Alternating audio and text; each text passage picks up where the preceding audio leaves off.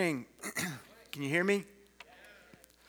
All right, if you're wondering where Pastor Bart and Miss Kathy are, they have been in Texas and Dallas for the last few days at a family wedding. I think they're driving home today. I know the weather's been really bad, but so if you're listening, Pastor Bart, Miss Kathy, we love you, we miss you, and praying for you to return safely. Welcome if you're online. Welcome if you're here. Please take your Bibles and turn to the book of Luke, where we will be again today. We're in a long series on Luke. Luke chapter 5 is where we're going to be today, and I'm just going to kind of jump right into it. Last week, Pastor Bart talked about how Jesus the King is bringing the kingdom of God in power and in authority through miracles and signs. And as we move into chapter 5 today, we're going to start to see how there's a transition to a response, a call of response to this king and this kingdom that he is bringing. And we're going to look at a well-known story. If you've been in church long, make sure that my clicker is working. Good, okay. The well-known story of the miraculous catch of fish and the calling of Simon and some of the other disciples. And I think Luke does something interesting here. Remember, we're looking at things kind of from the unique perspective of Luke, is what we're trying to do in this series. And one of the unique things that Luke does is he has this story of the calling of Simon after the healing of Simon's mother-in-law. If you remember last week, Pastor Bart covered that. The healing of when Jesus rebuked the fever of Simon's mother-in-law. That happened before, according to Luke's account, his chronology. Now, this story of the calling of the fishermen, Mark and Matthew have what looks like the same story in Mark chapter 1 and Matthew chapter 4. But the interesting thing is that scholars are in disagreement as to whether or not it's the same story here in Luke chapter 5 that we're about to look at here. Some think that it is, and that Luke's just added more. He's kind of changed up the order of things. He's added more details. Other scholars would say, no, this is actually a different story. And because scholars are divided who are much smarter than me, I'm not going to say definitively one or the other, but I'm going to kind of put my cards out there and say, based on the study, the reading I've done, I'm going to lean towards the side of saying, I think this might be a separate, different story here in Luke chapter 5, the miraculous catch of fish and the calling of Simon. And just a couple of reasons why, and you're free to disagree, but we're going to go with that for today. But here's just a few reasons why scholars kind of argue this way, some of them, is some key differences in these accounts, in Matthew and Mark and in Luke. One is that it's actually a different Greek word that they use for the net that the fishermen have. In Matthew and Mark, they use a word that is referring to more shallow water fishing that they would use, whereas Luke uses a totally different word that is talking more about deeper water fishing. Now, if you're saying, oh, Scott knows his fishing, no, I absolutely know nothing about fishing. As Andy and Owen are actually in Florida right now with family in Jacksonville, and they're, I think, watching right now. Hey, guys. But as two of my brothers-in-laws, who are big fishermen, can testify, I know nothing about fishing. They're big fishermen, and for me, a successful cast is just me just not getting it caught in something on land and getting it out into the ocean. But so those are some reasons that they give. Also, Mark and Matthew, you don't have to turn there, but they describe the fishermen as casting their nets, whereas Luke is describing them as washing their nets. Little difference there. And then, of course, you got the miraculous catch of fish in Luke that is not in Mark and Matthew. So I'm going to go with, I think this might possibly be a different account, a different story. At least the fact that Luke has Peter already having been around Jesus a little bit before this encounter today. Now you may be saying, okay, why does any of that matter? Well, I promise you that's not just for like the nerds, the seminary people here. The point that I'm trying to make is if indeed Peter, Simon at this point, he's called mostly Simon in this story, if indeed he's already been around Jesus a little bit, if indeed he's already seen Jesus do some cool things in other people's lives, if indeed possibly he's even already following Jesus on some kind of level, then this story, this account is a major point in his life, a major shift where he goes from someone who has maybe great respect for Jesus to someone who falls on his knees at Jesus' feet, calls him Lord, and is willing to leave everything to follow him. And so that's why I'm calling this a powerful call today. There's something about this encounter with Peter that shifts Peter's life in a major way. So let's read Luke 5, 1 through 11. On one occasion, while the crowd was pressing in on him, on Jesus, to hear the word of God, he was standing by the lake of Gennesaret. It's actually part of the Sea of Galilee. And he saw two boats by the lake, but the fishermen had gone out of them and were washing their nets. Getting into one of the boats, which was Simon's, he asked him to put out a little from the land, and he sat down and taught the people from the boat.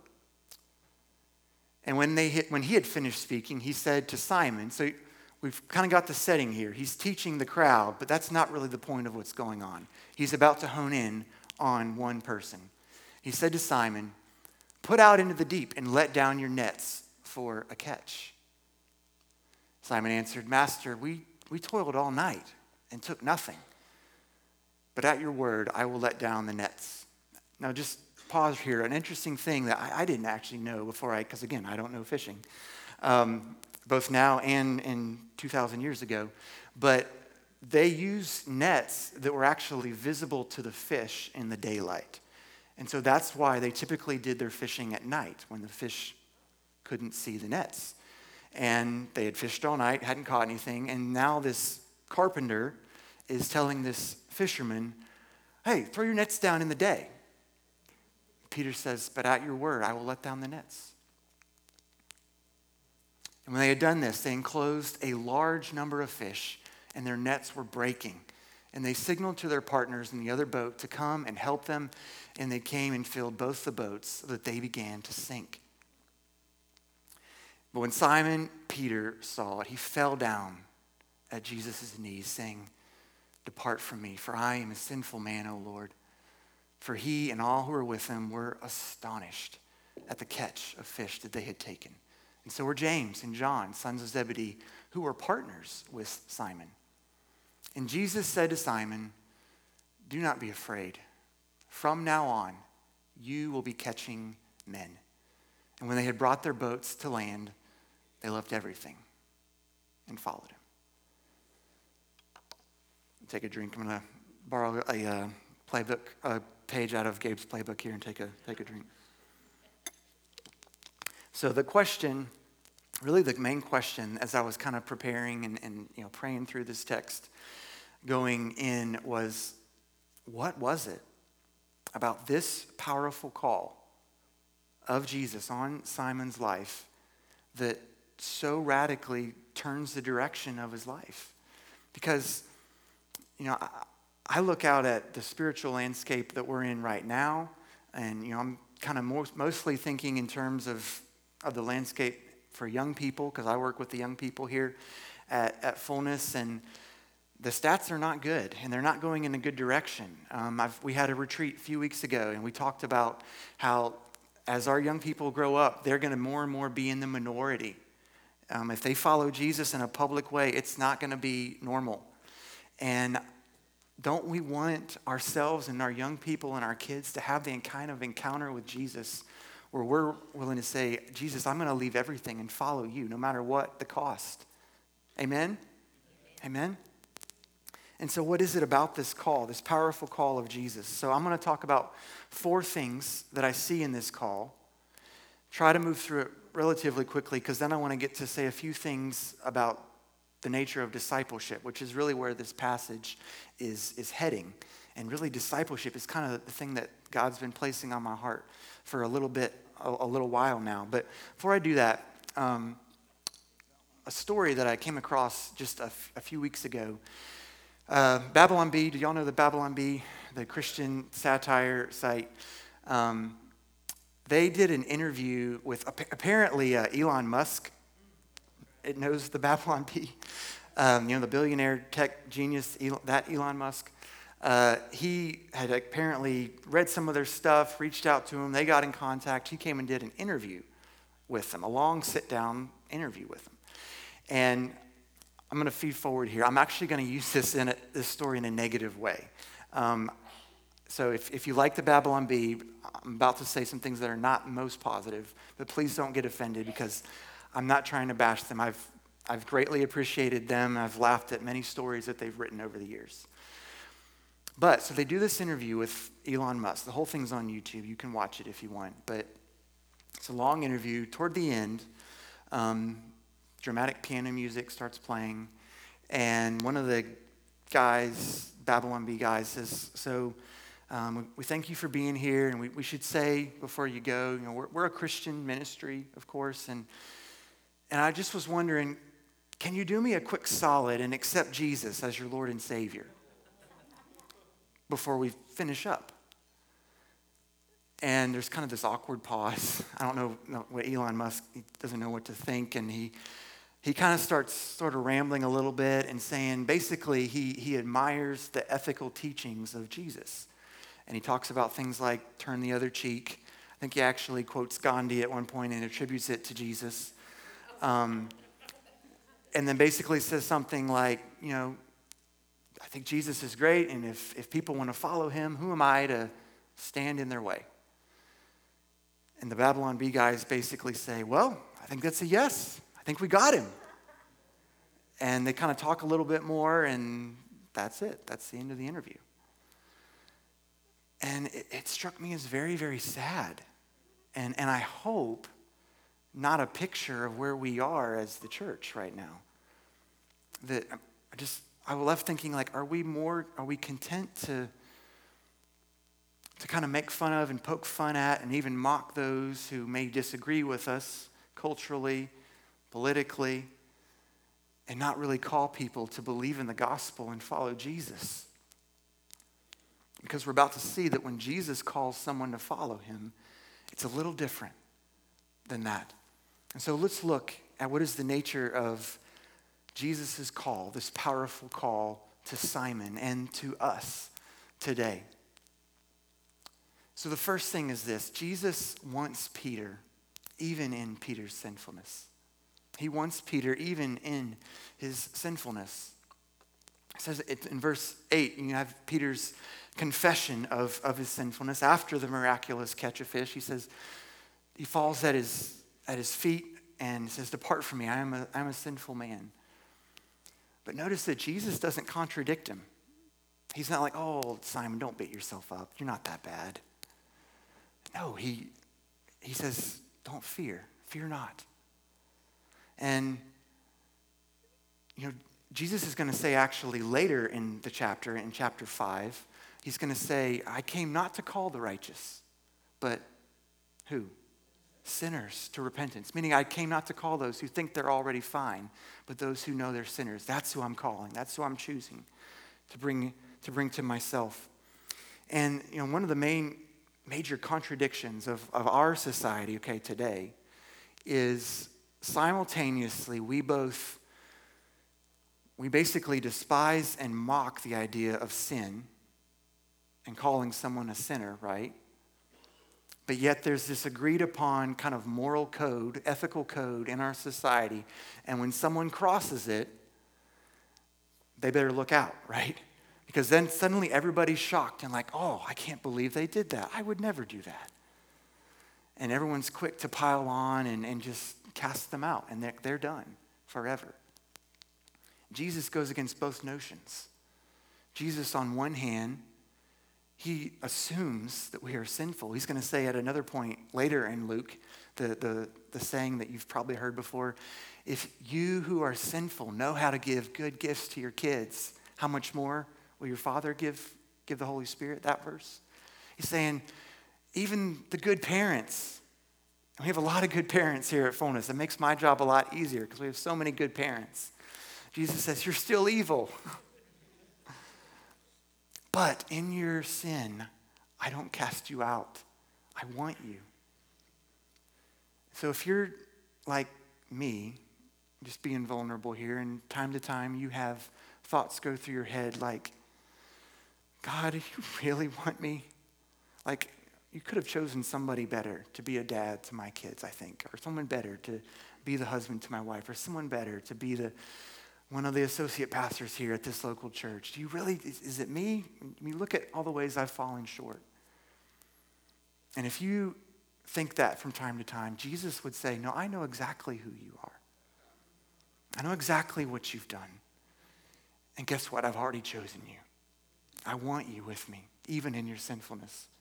So that's the first thing. But the second thing is this, about this powerful call, is Jesus elevates Peter's purpose. He elevates his purpose. You have the famous line in here in verse 10 where Jesus says to Simon, really the very next thing is, don't be afraid. After Simon confesses his sinfulness, Jesus says, don't be afraid. From now on, you will be catching men. He speaks his identity over him. He says, you're not going to be defined anymore by what you've done in the past or even by your current role. And I think that there might just be echoes here of an Old Testament passage in Jeremiah 16. There's a couple other places in the prophets too where this happens, but the context is really the return from exile. You have the people that have gone into exile, right? And there are these different prophecies of them being returned out of exile. And in Jeremiah 16, it says this, behold, I am sending for many fishers, declares the Lord, and they shall catch them. Very interesting. Now, to be honest, the context also in Jeremiah 16 is really these fishers are coming to bring the judgment of God on the people for their iniquity. But I think, now Simon may not have known this, but I think that Jesus is kind of doing a little play on words switcheroo here, saying the greater return from exile is happening. God is on the move. He is returning people from exile, bringing them into his kingdom. And guess what, Simon? I'm choosing you to be part of it. You're going to be part of what God is doing. And how many know God is on the move at Fullness? I mean, I've grown up at Fullness. I've seen a lot here. I've been on staff at Fullness for a while. I don't know 2022, like the fast in the last few weeks, there's been some cool things happening.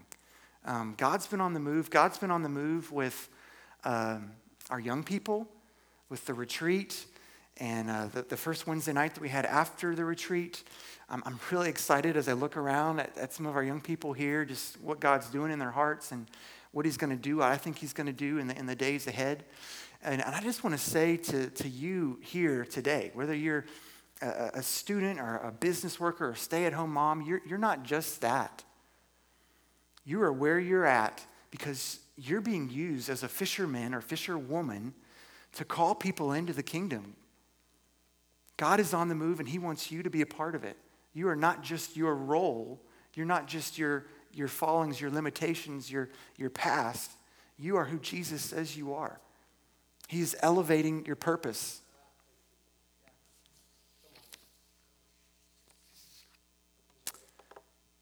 I'll keep moving. I probably need to be going faster than when I'm going. Number 3, Jesus expects radical commitment from Peter. So he wants Peter, even in his sinfulness, he elevates his purpose, but he also expects radical commitment from him. Verse 11, the last verse of this passage, this is the famous last part. When they brought their boats to land, they left everything and followed him. Again, Jesus doesn't contradict Peter and the other fishermen. He doesn't say, whoa, guys, y'all are taking me a little seriously here. I didn't mean you to leave everything and follow me. No, Jesus expects that. One of the things that's a little bit unique about Luke, of course, all the Gospels are really on following Jesus, but that's a little bit unique to Luke is really emphasizing this thing of the costly nature of discipleship. It's kind of this idea that when you follow Jesus, it's not you make a decision once and you're good. It's no, you kind of get on this thing called the way. It's the way of Jesus. Later, Christianity in Acts is going to be called the way. And the way is you deny yourself daily. It's the verse that you probably know well later on in Luke. This is a good example of what I'm talking about, is the first, Luke 9:23, if anyone would come after me, let him deny himself, take up his cross daily, and follow me. He expects radical commitment. Again, this is so contrary to our society, right? The hip-hop artist, the Christian author, who I'm a big fan of actually, Jackie Hill Perry, and my wife loves reading her. She says, I think she nails it in describing modern society. She says, we have concluded in our society that because this is how I feel, this is who I am. And in our society, we're all about discovering the self, understanding the self, celebrating the self, following the self, right? Now, don't hear me just completely, rejecting all forms of self-knowledge. There's a place for healthy self-knowledge, but we're obsessed with the self in our day and age, right? Right? And a question that I've had, I'm not saying this is the only reason, but I've wondered if one reason why we see many people tend to be on the younger side who we thought were followers of Jesus, grew up in church. We thought they were, committed. And then they renounce their profession of faith at some point and they go a different direction. And they're like, I grew up, I got mature, and I realized that there's other things. Something that I've been wondering lately is, could it be that we've not done a good job of communicating to them the nature of what it means to follow Jesus? The cost of what it is, what it takes to follow him. The costly nature of discipleship, that when you have people that are drinking in the spirit of the age, of self-individualism, self-expressionism, self-actualization, and then they bump up against the call of Christ, they're like, I don't want to pay that cost. Because all I've ever heard is I got to discover my deepest desires, be authentic to those wherever they lead. And Jesus, you're telling me to deny myself? Yeah. Jesus expects radical commitment from Simon and from all who would come after him. And number 4, the last part of this powerful call, this might be my favorite one, is Jesus astonishes Peter. He astonishes Peter. Verse 9. For he and all who were with him were astonished at the catch of fish that they had taken. So Jesus, again, I'm going with, I think Peter probably already had some awareness of Jesus. Probably had already seen Jesus do some things. Maybe from a distance, maybe from not too far of a distance. But Jesus has now entered into Peter's world, right? He's got in Peter's boat. He gives Peter a direct command. And then he gives Peter a direct call to follow him. So it's almost like the fisherman has been caught in the net of the master fisher. He's been confronted with him. And he sees this miraculous catch, something that relates to him in his world in a way that blows his mind, that he can't explain with his knowledge. And he is astonished. The Greek word, it basically means to be amazed, to be surprised, even to be shocked. And the problem with our modern society is, Jesus is still pretty well respected and admired, right? By most people at least. But I don't really think I see a whole lot of people who Jesus astonishes them. Typically, people see Jesus as just kind of something that some people are into, right? Like, some people are into wellness living. Some people are into working their job. And so they hear Christians talk about Jesus like, oh, well, they're into Jesus. He's kind of their thing. I like to go to the gym. They like to go to church. But that's not how it is when Jesus confronts someone. When Jesus puts his call on someone, he doesn't just become a little add-on to their life. He becomes the center that their life revolves around. And the question that I felt like the Holy Spirit was asking me as I was preparing this was, Scott, does Jesus still astonish you? Because I'm not a new believer anymore. But does Jesus still take your breath away? When you think about who he is, what he did, the story of taking on flesh, living, triumphing as a human where I've failed as a human, taking death head on in my place, defeating it by rising from the dead to reconcile me to God. Does Jesus astonish me? Does Jesus still astonish you? Where you would say, Jesus, I don't have all of my questions answered, maybe about who you are or what's happened in my life or what's going on around, but I've seen enough of you to know that you are good and you're better than anything and anyone else that I've ever seen, and I'm with you. I'm with you for the long haul. Jesus astonished Peter. So let's kind of take this home a little bit. So those are the 4 things about the call, the powerful call of Jesus. He wants Peter in his sinfulness. He elevates his purpose. He expects radical commitment from him. He astonishes him. But since this passage is really headed towards it's the concept of discipleship, who or what is discipling you? Now, I didn't ask you if you're in an official discipleship program, if you're in an official Bible study, if you're in seminary, if you have an official mentor, all great things. We love those things. But I'm thinking about it in a little bit more broad terms. Pastor Bart talked about this some last week. He said, basically in the Western church, we've kind of reduced discipleship to the information that we receive in our heads, basically usually on church, on Sunday at church, where we're taking in information, which is good, right? I mean, we're people of truth. We love truth. We want to combat lies with truth, right? But depending on how broadly you define what it means to be a disciple of something or someone, everybody you see is a disciple.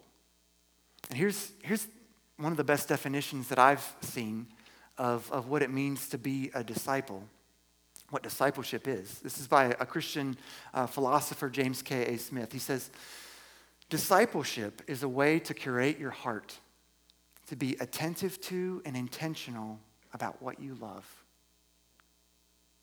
Think about that for a second. It's not just the information that we take in. We're not just computers who are walking, taking in data. It's about the orientation of your heart. What are you drawn towards? What are you shaped to love? What are you shaped to reject? And when you put it like that, everyone that you see is a disciple of something.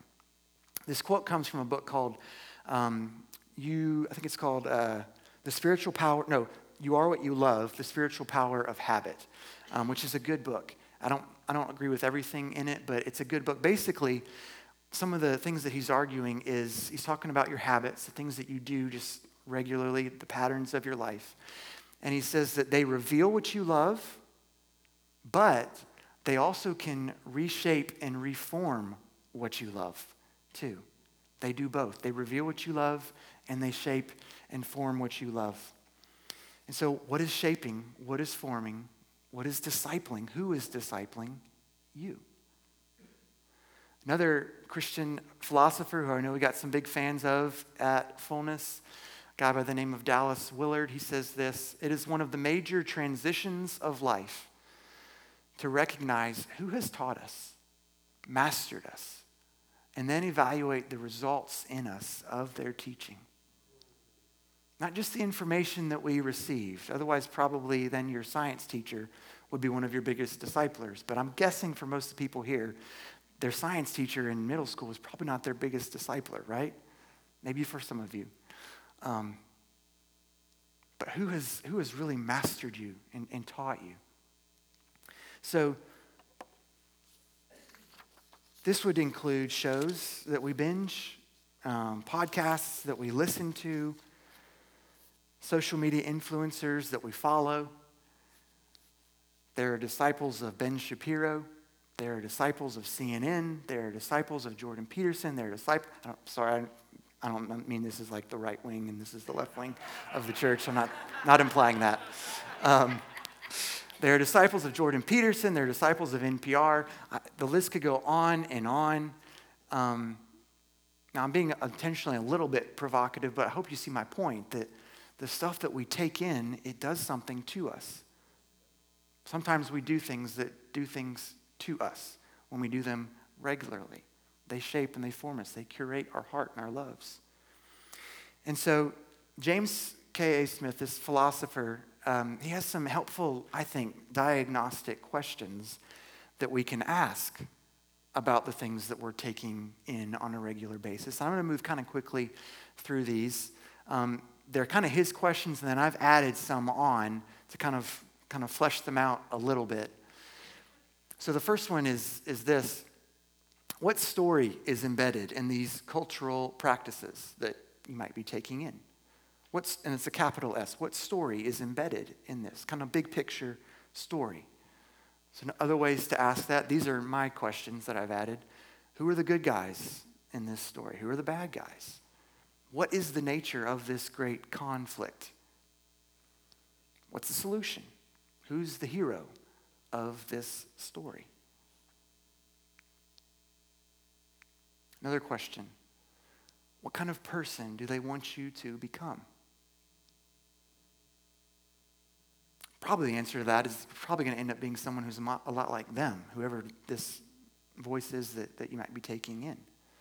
They want you to become an angry person, an anxious person, a thoughtful person, a just person, a compassionate person. What kind of person do they want you to become?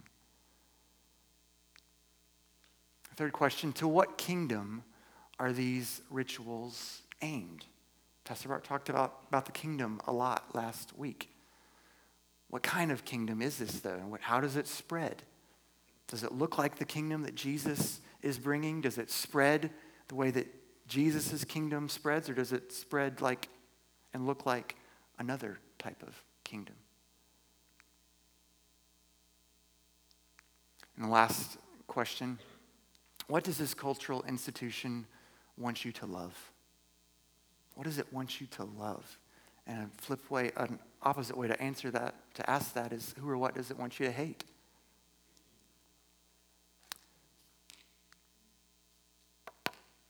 My dad was a longtime baseball coach, college baseball coach, as many know. Here in town, coached a couple of different schools, smaller schools, BSC, UAB, but they played a lot of larger schools frequently. Go to like, big name or SEC type schools, go play in those stadiums where they were often the underdog, and they would go play at some pretty hostile environments, right? Where the fans were not very kind. And one of the things that they would do, my dad doesn't know I'm going to tell this story, but I hopefully have permission. One of the things that they would do, too late now. One of the things that they would do is for practice sometimes to get ready, when they knew they were going to go into a particularly hostile environment, a road game, is they would get some of the college students from the school that he's coaching at, and they would get them to come to practice and get them to heckle the players. You may think that's funny, but they would get them to come and try to make fun of them, find something about them to just zero in on, mock them about, get their focus anywhere off of what they should be doing, distract them. Why? Because they knew that was the kind of environment that they were going into. And they wanted them to be ready to go do battle together with their brothers in this kind of environment. They wanted to be honest about the cost of what was going to be put before them for what they were going to be doing. Now, for the implication, some of you may be thinking, so are you saying we get all the children and young people here at Fullness, get them together, circle around them, and we make fun of them?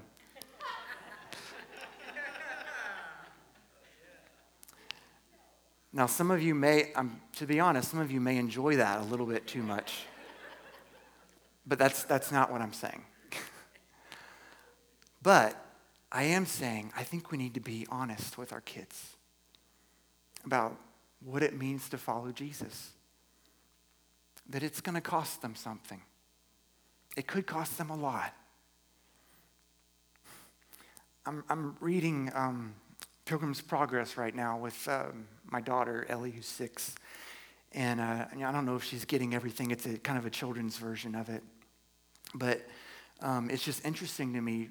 You know the story of Pilgrim's Progress, the character Christian who's on the road to basically heaven. And he meets character after character after character who is on the road for a while, but then gets off. It just becomes too hard. And the message over and over again is you got to stay on the road, stay on the way, stay on the way. And that's what I'm trying to convey, not only to our kids, but to our young people here, is it's going to be costly, but it's going to be worth it because Jesus is worth it. So I'd like to ask Craig and the team to come up in just a second. I'm going to ask Gabriel to come up because I want him to give an invitation to the table, but I want to close with this quote. It's kind of hard to talk about discipleship without talking about Dietrich Bonhoeffer, and so I'm going to quote Dietrich Bonhoeffer, the famous German theologian who wrote the book Cost of Discipleship, and he has these two ideas that he talks about: cheap grace and costly grace. Cheap grace is basically kind of this nonchalant attitude of what it means to be a Christian, to follow Jesus. It's kind of doing a quick solid. Versus costly grace, which he defines this way. He says, such grace is costly because it calls us to follow, and it is grace because it calls us to follow Jesus Christ. It is costly because it costs a man his life, and it is grace because it gives a man the only true life. It is costly because it condemns sin, and it is grace because it justifies the sinner. Above all, it is costly because it cost God the life of his Son. Ye were bought at a price, and what costs God much cannot be cheap for us.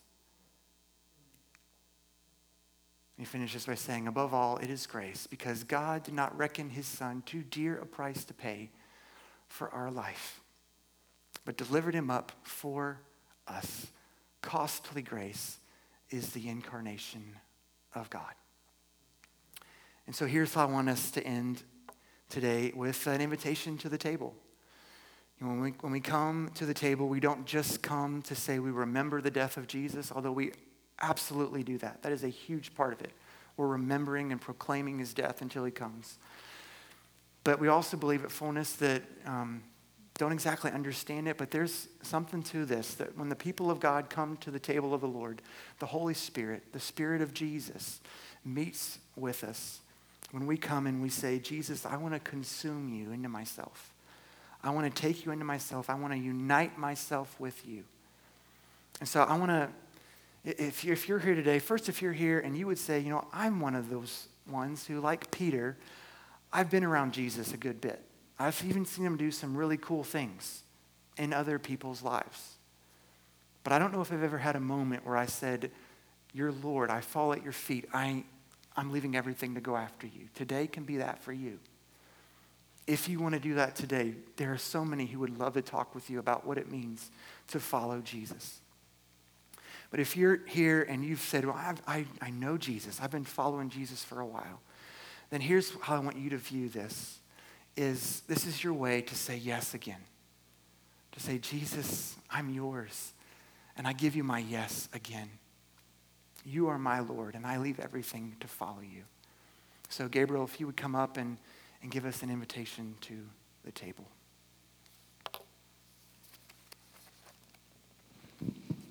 I love that setting of the table. This is the place